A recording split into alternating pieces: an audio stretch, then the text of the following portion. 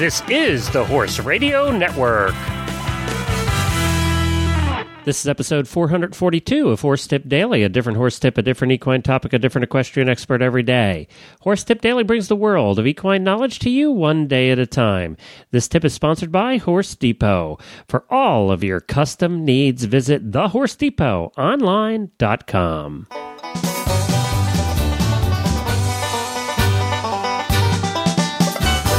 Howdy y'all, Glenn the Geek back with you from Lexington, Kentucky, and welcome back to Horse Tip Daily. And Horse Tip Daily is back after the Rolex break. We took a week off there to do a Rolex Kentucky 3-day event here in Lexington, Kentucky.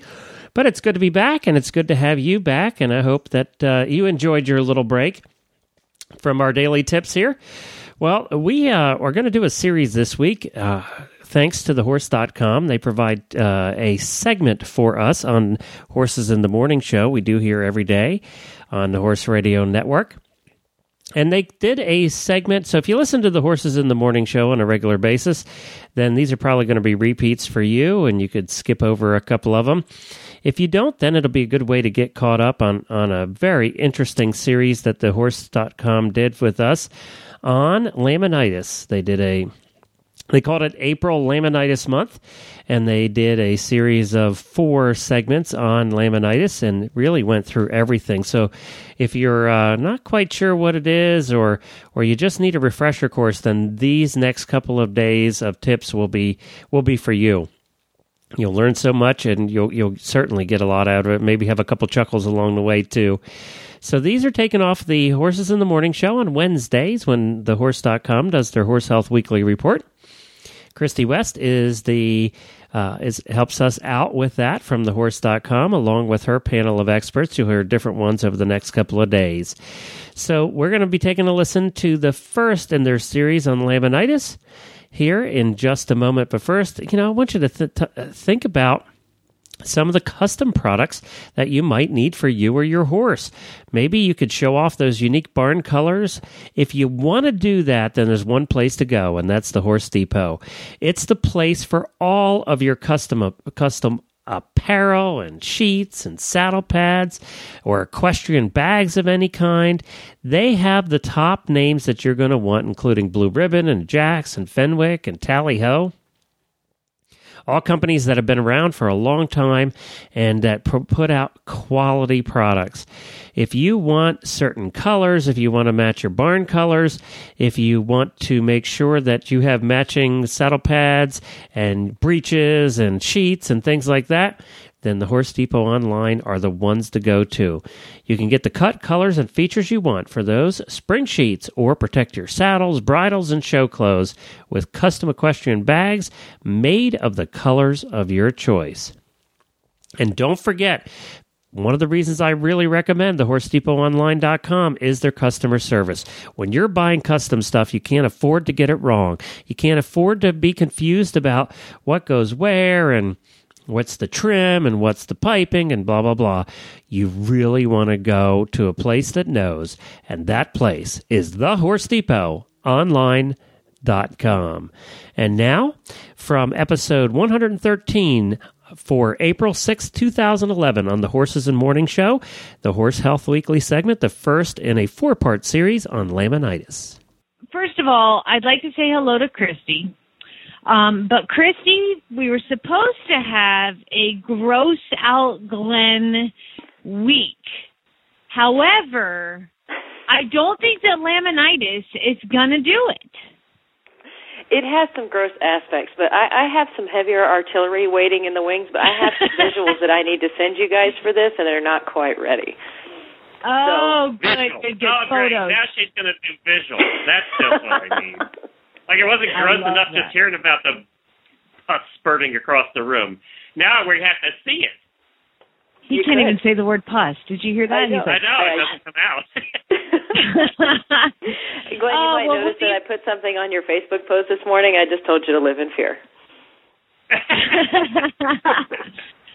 Well, fortunately, laminitis is one of those things that could not be kind of gross for Glenn, but I find incredibly fascinating to learn about, to educate people about, because I think that education and prevention is the way, to stop laminitis for, 90% of the cases. So, obviously Dr. Jones is here. Good morning, Dr. Jones. Good morning. Good morning. How's Florida? We had a little cold snap come through last night with that horrible rain that the whole East Coast got. And do you want me to be honest? Yeah. I'm sitting with a heater on my feet.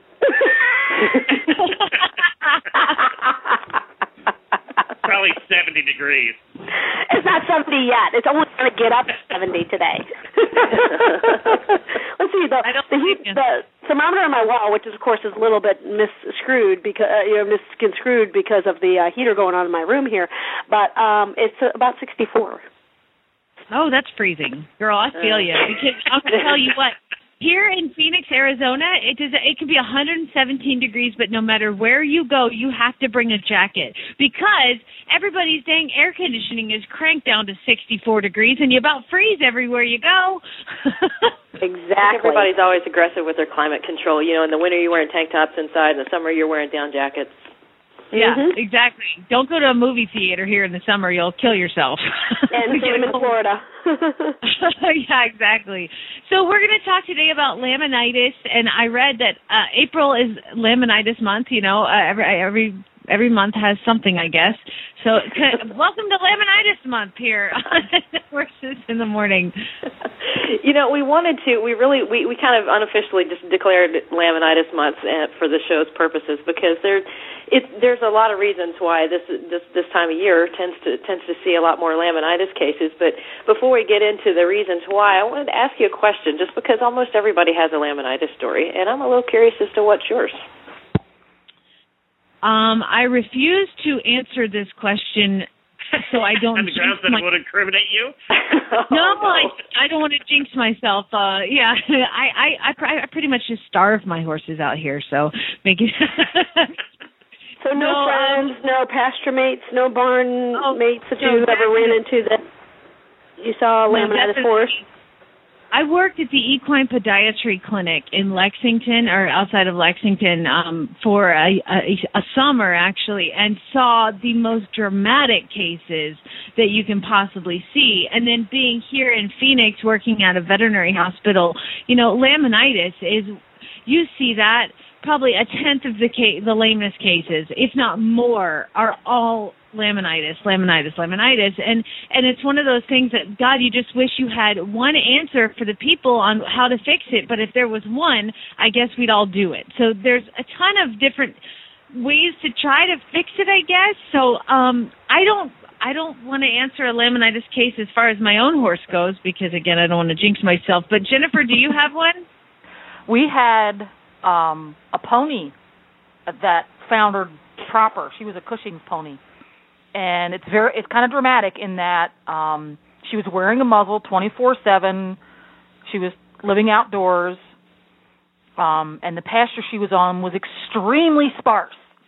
But that pony still managed to founder, and we were trying to treat her, and the veterinarian was literally on his way over to the barn to euthanize that pony when somebody in the research field said, we have a spot in our research program and she's a good candidate, we'll take her and, we'll work with her on this new treatment we're doing and see if we can't save her.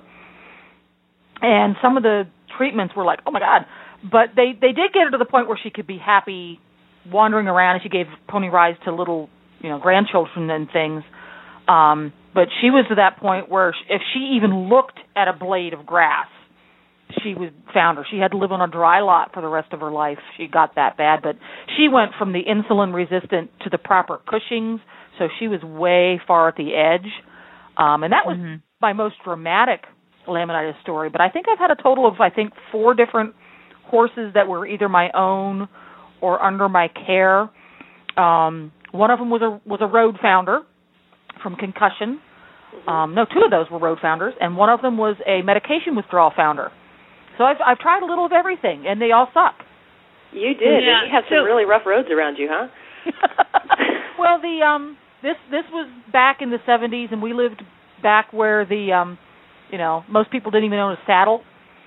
So we just cruised everywhere. The horses didn't wear shoes, and the horse probably had other issues going on that we were completely unaware of. We were pretty clueless anyway. And luckily, both of the road founder cases were relatively minor. Old Silver here is getting a little footsore. Let's have the farrier come out and put shoes on him. And the farrier goes, you got something more serious going on here, dude. Hey, Christy, so while we talk, first of all, I don't even know what road founder is, but let's just talk about what is laminitis for those people out there that might be listening going, what the heck are they talking about? What is this? Obviously it's in the foot, but what's going on here? Right, and I think that's a really important point, and Erin, I think, has a great description for us. Well, I wouldn't say it's a great description, but it's what we all kind of go by. And I just want to, real quick point, Jennifer really covered a lot of things that we're going to cover, so we're going to try to get through this. We'll start off with the definition, basically, of laminitis is inflammation of the lamina. What is lamina? Lamina is what holds the bone inside the hoof to the hoof wall. So you could have just inflammation, no rotation, no sinking, no nothing. I know those are some foreign words to some people who've never heard of this, and still have a laminitic episode on your horse, have all the signs you see of one that rotated or dropped through the sole, and you need to address it right away. The other worst-case scenario is the lamina dies off, it can't hold the bone in there any longer, and it either rotates, meaning the front and side portion of the bone comes loose from the lamina, which is attached to the hoof wall, and starts to descend towards the sole because of the amount of pressure the body weight has on those front feet. And it's primarily front feet, but they can do it in the back feet. Then the last would be the horrible one that we all hate to see is a sinker, where the lamina detaches all the way around, 3D view, all the way around from the outside to the toe to the inside of the hoof wall, and the bone sinks and drops completely down into the hoof wall. To give, so if for people who maybe haven't dealt with that, I guess in a human, if you were to crunch your thumb in the car door and eventually your fingernail falls off, it's the same biological process. The attachment from one to the other. Somewhat. We've done more and more research and finding other factors involved because that's more trauma-related, and they find that horses that have hoof wall trauma can grow back a normal hoof wall, as opposed to those who have laminitic episodes for some reason are not able to grow back. They have a little bit more of an abnormal hoof wall. Really? So it's similar in the fact that, yes, your fingernail peels off, but it's different because of the way that the microscopic parts of the body in the hoof are regenerating themselves. Ooh. And, of course, it's a little more significant when you've got a horse that if he walks out of his foot, he's basically walking on his bone. Yeah. And he's not really supposed to do that. No. Right. Right. At least when you lose your fingernail, you don't have bone exposed. Ew. Right. Yeah. This is getting you're not putting. Are we getting there, Jamie? We figured we'd gross him out a little bit. You're getting closer. I think he left. La la la la la la la la la la. So Dr. Jones, we've got the and how I try to describe it to people is like there's a little bone inside the hoof that is shaped just like the hoof, and it's like a little mini hoof inside the hoof, and that's what detaches and rotates down. So I guess some of the causes and some of the reasons that this would happen, what are they?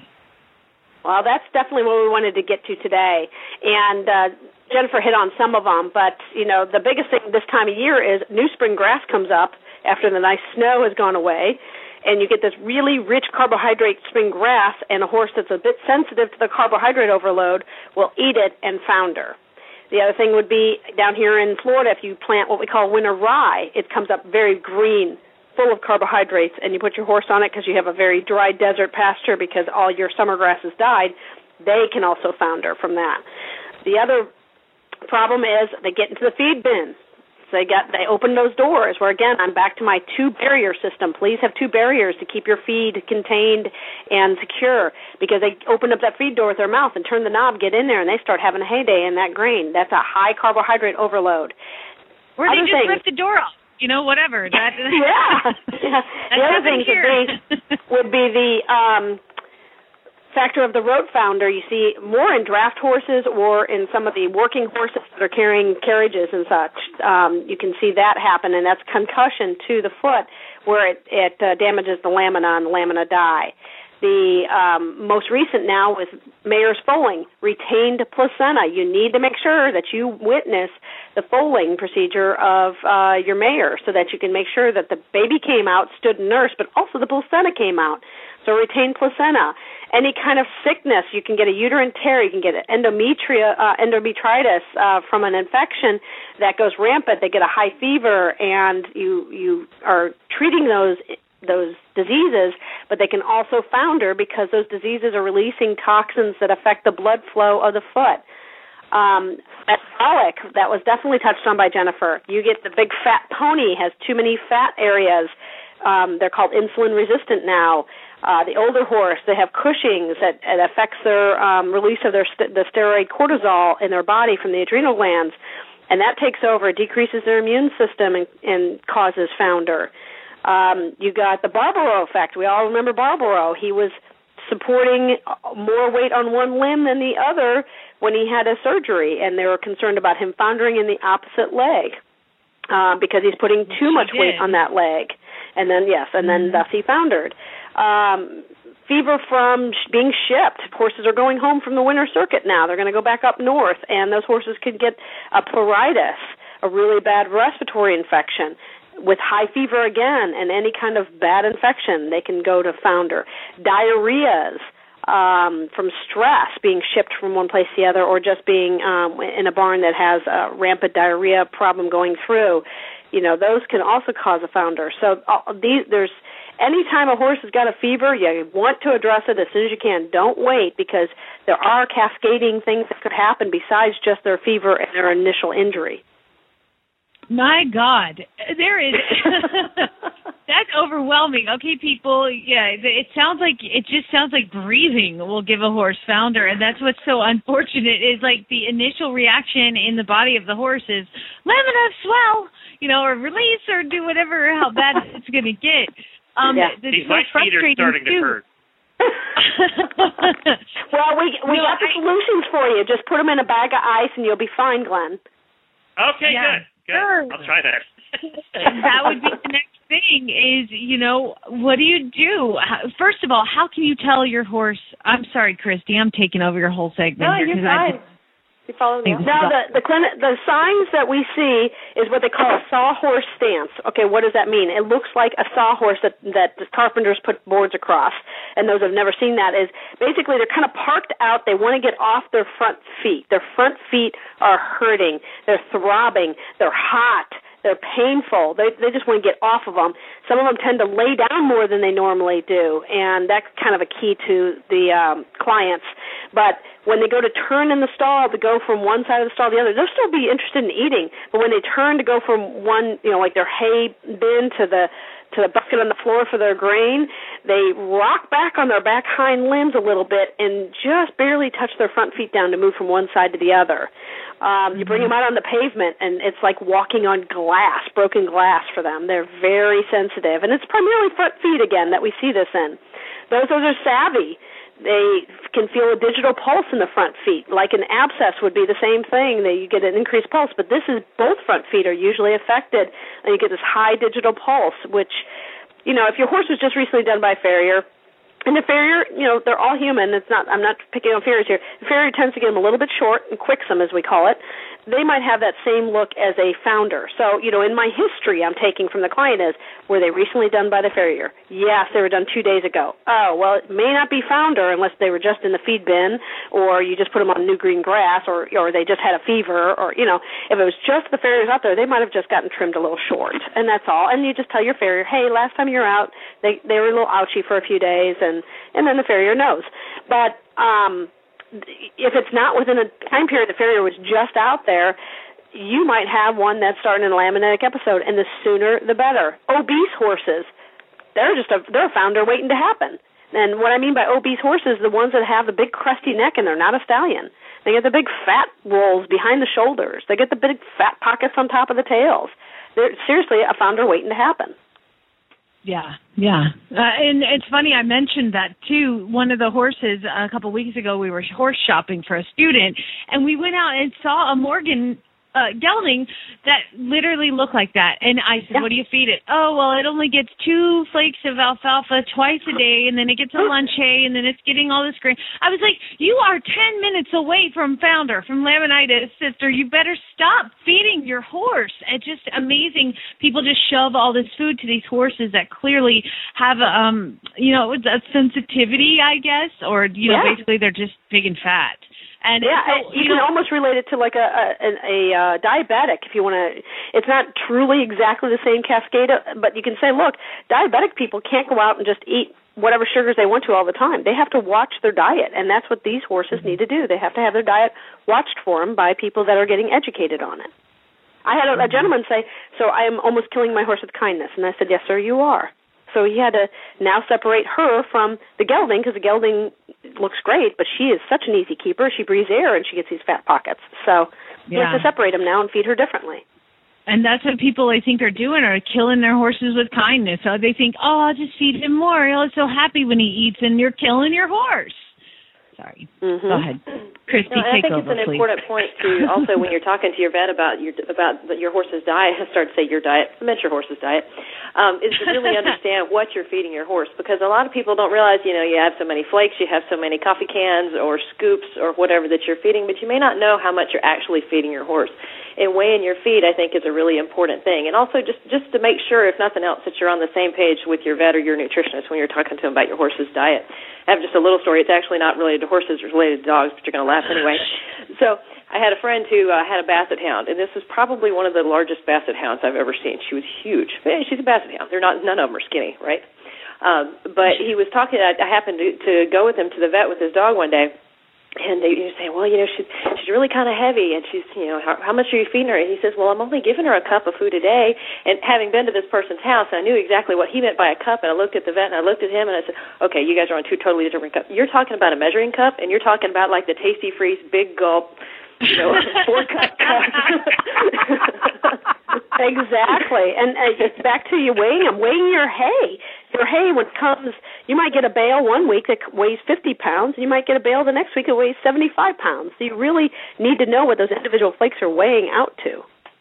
Yeah, well, I do that when I carry them around. I'm like, oh, this sucker is heavy. You only get 1. But these are lighter, so I can give 2 of those. You don't have to put it on a scale to know that, granted, it's probably better that you do, but you don't have to put it on a scale to know, like, oh my gosh, this is very, very, very heavy and concentrated hay and thick, as opposed to a light, fluffy, airy flake. Right. And maybe you don't have to measure it all the time, but there may be some value in weighing it kind of at the beginning, just so you sort of kind of develop your eye or your arm strength to go with, okay, I know this is about this much weight. Sometimes it can surprise you if you've never weighed your stuff before.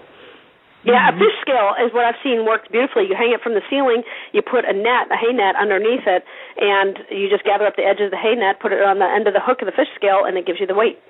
It's fantastic. Yep, easy, quick and easy. So treating them, there's many varieties of treatment, but, lately we're going back to icing. We used to stand them in streams many years ago. We went away from that. Now we're back to that.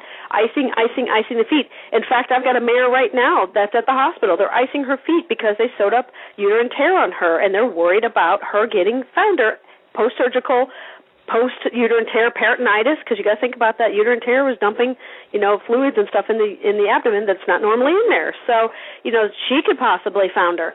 So you've got all these things you got to, keep in check that you want to try to prevent, but also we use it for treatment. So icing the feet has been a common thing to do. How long? When you say icing the feet, what is it? 10 minutes every hour? Or what no, they did a study, and they went out and they checked the horses' feet that stood out in the Canadian snow, found out that they don't get frostbite. So they could stand in that ice all day long, 24 hours a day. It's just whatever your maintenance and management can handle. But as often as you can possibly do it to keep the heat down is my verbiage. And this is primarily a preventive, okay? This isn't, and we do it actually when we see really? When we see laminitic episodes, we do it at that time too. We get the heat out of the feet. The other idea is there's Banamine that's used. There's DMSO that's used, either IV or they tube it to them. These are... that's horrible, too. God, I am one of the sensitive ones to DMSO, and by God, I would find a way to splatter that stuff across my face, and I would taste garlic for a month. Oh, yeah. But all these things there's no recipe that says your horse foundered for this reason, and we're going to do this because that's going to keep them from getting worse. We could do the same protocol on Jennifer's horse. It has the same kind of founder as Glenn's, and I'll lose Jennifer's. I'll keep Glenn's, and then Jamie comes in with hers the third time, and I do, gosh, it didn't work on the last one, but that's what I've always seems to work, and hers also, passes away. I can't say I'm never going to use that protocol again because I've had other horses live on it and others that don't.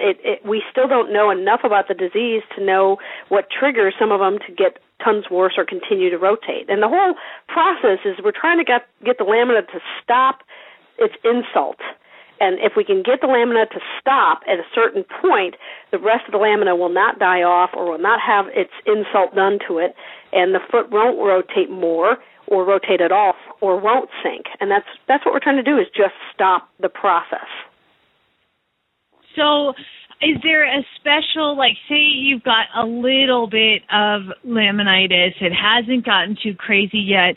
I know that there's a million different ways that people recommend that you shoe a horse. What do you think is the best way? I say, first off, you need to have a farrier that's willing to work with your veterinarian and a veterinarian willing to work with your farrier. If you do not have that, you've got a recipe for disaster right there. After that, it depends on the type of founder, and I'm going to defer this to who we're going to have speak in a couple weeks regarding foot care, which I completely respect this gentleman, and I run by my really toughest cases by him, and he's given me some excellent advice, and a lot we've won, and there's been a few we've lost, unfortunately, but the wooden shoe is becoming very popular, and I'm loving it, and I think it's doing a fantastic job on some of these chronic or bad founders.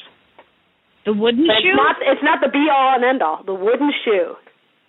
Okay, I think I just read something about that. Interesting. So the wooden shoe, and then I know that people, you got to have this round and then that round. Well, you know what? We're going to have to talk about this a little bit more again.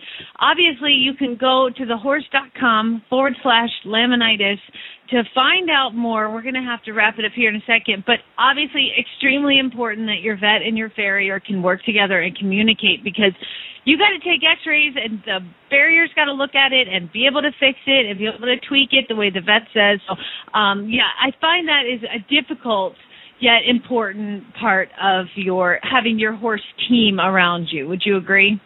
Absolutely. If you do not have that working relationship, you need to find two of them that will work together, whether that means firing your farrier or firing your veterinarian. Two of them need to work together. And they got to put their egos aside or their differences aside or whatever it is that they're having problems with the other person and try to make the horse number one at that moment in time. You sound, Dr. Jones, she sounds like she's speaking from experience. Yeah, well, we all have growing pains, and I'm sure there was times where I came across a little bit belligerent, and then there's times where I've run into a few people that wouldn't listen to my advice. And I have a great group of farriers. I don't have one. I have many farriers that I work excellent with here in Central Florida, but it's taken years to nurture that relationship. I'll be honest. It's taken many years to nurture that relationship, and it's a respect you get for each other, and sometimes I've asked them to do something, and they looked at me and said, "Are you sure?" And I said, trust me on this, and if it doesn't work, I'll chalk it up as it doesn't work, but let's try it. And they're willing to try it. And if they look at me and say, "Oh, this is absolutely not going to work," then I'll say, "Okay, let's do it your way." All we can do is try it. And the owner's got to understand that everything's a trial basis, because not every single laminitis has a shoe that fits it. Absolutely. Christy?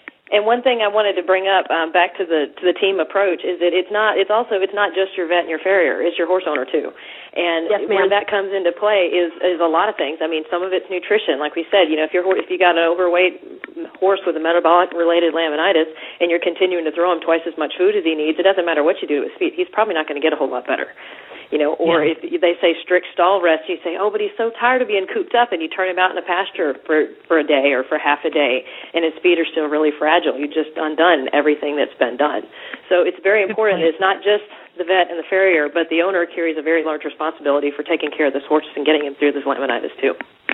Question, Dr. Jones, before I let you go, because Christy, I think you hit the nail on the head. How many times have you been out to somebody's farm and you say, oh, they'd actually need some antibiotics, so let me get you some, and they go, wait, no, I already have some. Would this work? And they bring out the antibiotics that you prescribed last time you were out there. And had left over because they didn't use them up. It's just like the medical doctors say, you have to finish your antibiotics. Even though you're feeling better, you have to finish them. Exactly. I don't know how many times we ran into that. I'm like, why are we prescribing you medication if you're clearly not even going to bother giving it? So, guys, owners, take care of your horses. Do what your vet says. Client compliance is very big, especially when it comes to laminitis. If you want to save them, you really need to work with everybody. Absolutely. Well, you guys, this has been awesome, very educational and exciting to me to talk about it, and I love having you all on. And we will have you on again next week. And Glenn, you will lose your lunch. We will find out a way.